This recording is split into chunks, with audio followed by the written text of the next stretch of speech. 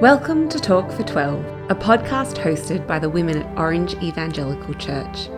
These 12-minute episodes teach from God's Word and encourage and equip women in their daily walk with Jesus.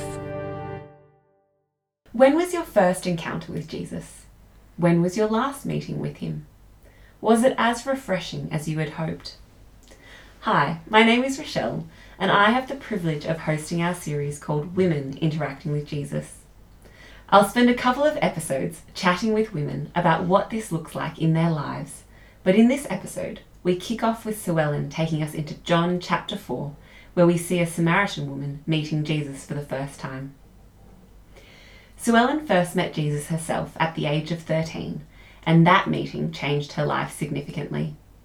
She is now the women's ministry worker at OEC and seeks to share Jesus with other women in Orange. Over to you, Sue Ellen. Thanks, Rochelle. One of Jesus' close friends, John, wrote a book full of signs. He wrote this to draw our attention to Jesus, and it's in chapter 4 we find one of these. I'll be covering some well-known territory for many of you, but let's come to this passage with fresh hearing. At the start of chapter 4, we see 30-something-year-old Jesus, tired and thirsty from travelling. He stops at a well in Samaria in the middle of the day. He meets a woman and they talk. This is already strange because during this time in history, men didn't speak to women publicly. Jews, as Jesus was, didn't do anything with Samaritans, and women generally didn't come to the well during the heat of the day. But here they are, and Jesus opens the conversation by asking for a drink. This is a simple request under unusual circumstances, but it opens the way for the woman to see that Jesus is the giver of the best gift ever, eternal life. John writes in verse 10, "If you knew the gift of God and who is saying to you, 'Give me a drink,' you would ask him and he would give you living water." The gift of God? Living water? At this point, the woman doesn't get it.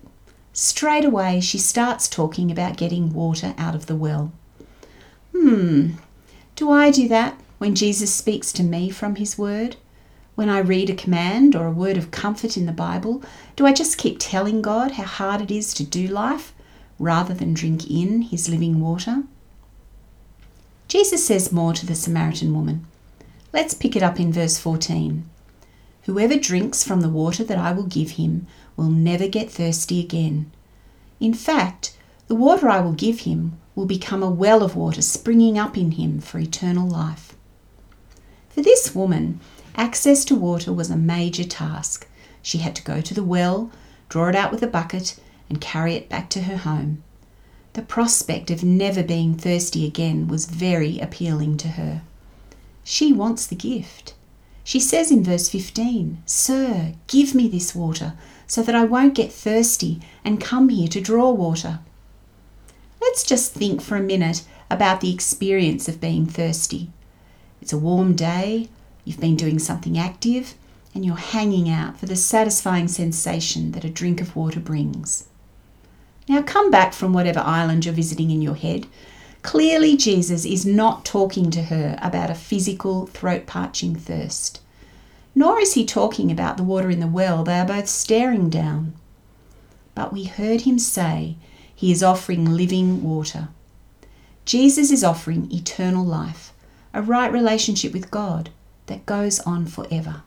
Remember, Jesus is the giver of the best gift ever, eternal life.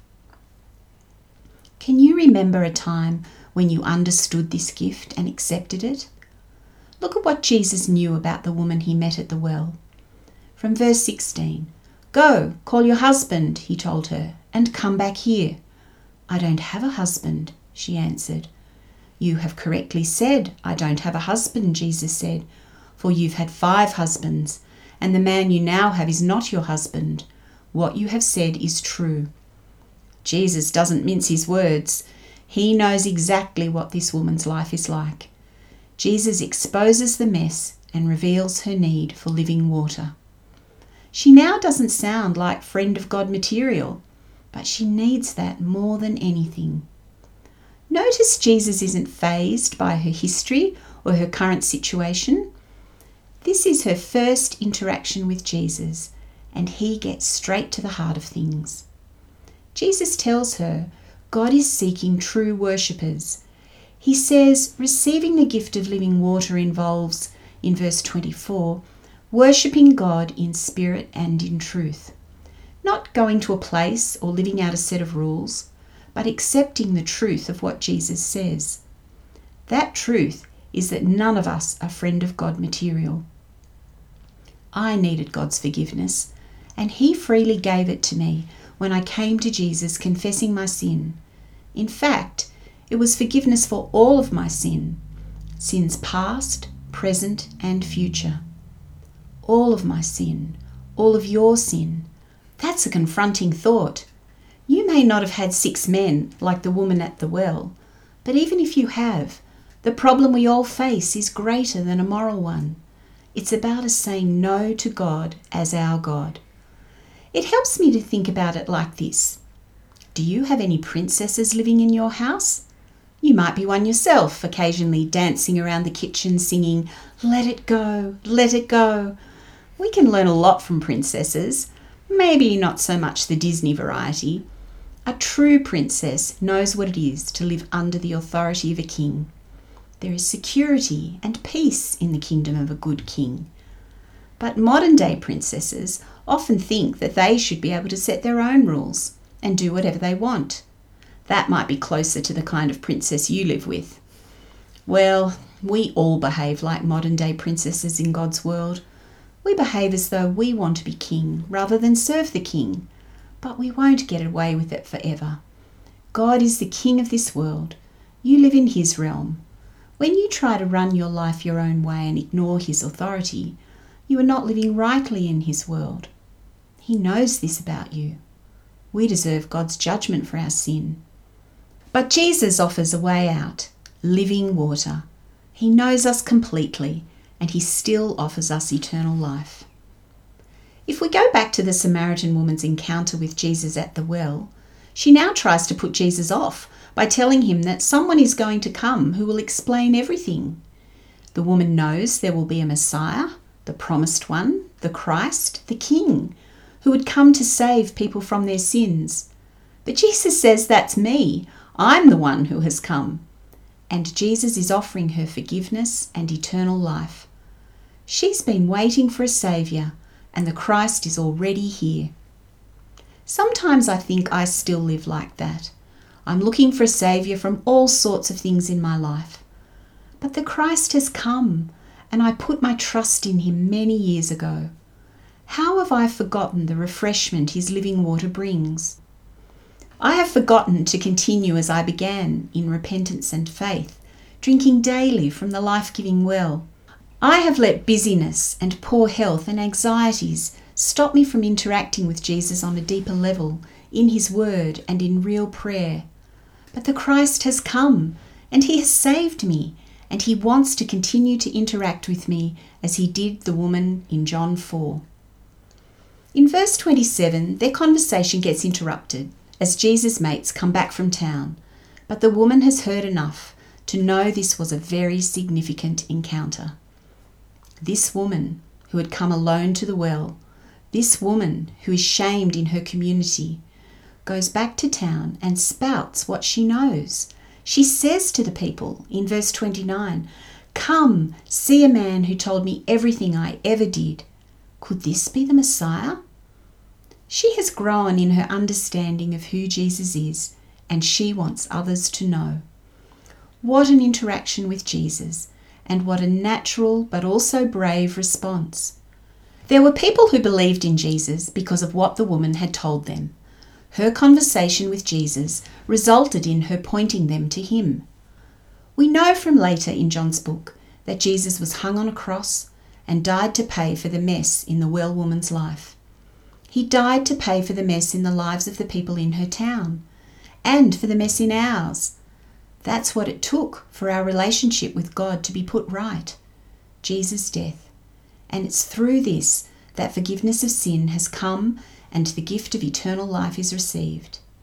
This is a pretty big gift.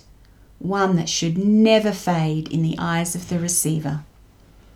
We heard earlier Jesus described the water he offers as something that would become a well of water springing into eternal life. Have you ever seen a spring? Water seems to randomly come out of the ground and flow. It keeps on flowing. Do you still have a thirst for God? Has Jesus quenched your thirst in the past, but because of guilt over the way you live or crazy busyness, you feel dry in your prayers? If you have put your trust in Jesus, you have a well springing up in you. Let's go back to the questions that were raised by the woman who met Jesus at the very beginning. She wondered, what is the gift of God? Well, we've discovered it's friendship with God forever, eternal life, not just a promise for the future. It involves living God's way now, not our own. She also wondered, who is this person offering the gift? We've seen that it's the one whose words got to the heart of who she was. Jesus, the one God promised would come, the only Saviour of the world. And his word continues to get to the heart of things as we listen to him well beyond our first meeting. And finally, we get a sense that she believed, and we know that many others did too. So much was revealed to this woman in her first meeting with Jesus. Can you remember your first meeting with Jesus? Can you remember your most recent one? Was it today or yesterday? Will it be every day? It was interacting with Jesus that changed my life forever. And now everything about who I am and what I do is connected to living life, drinking his living water. I hope this one woman's interaction with Jesus encourages you, like me, to go back to the well daily. Thank you for so helpfully unpacking that passage for us, Sue Ellen, and for providing the challenge of continuing to interact with Jesus on a daily basis because we have received the living water he freely offers us. Next time we will continue our series on women interacting with Jesus and chat to Karen about her life as a woman from a different land, Mexico.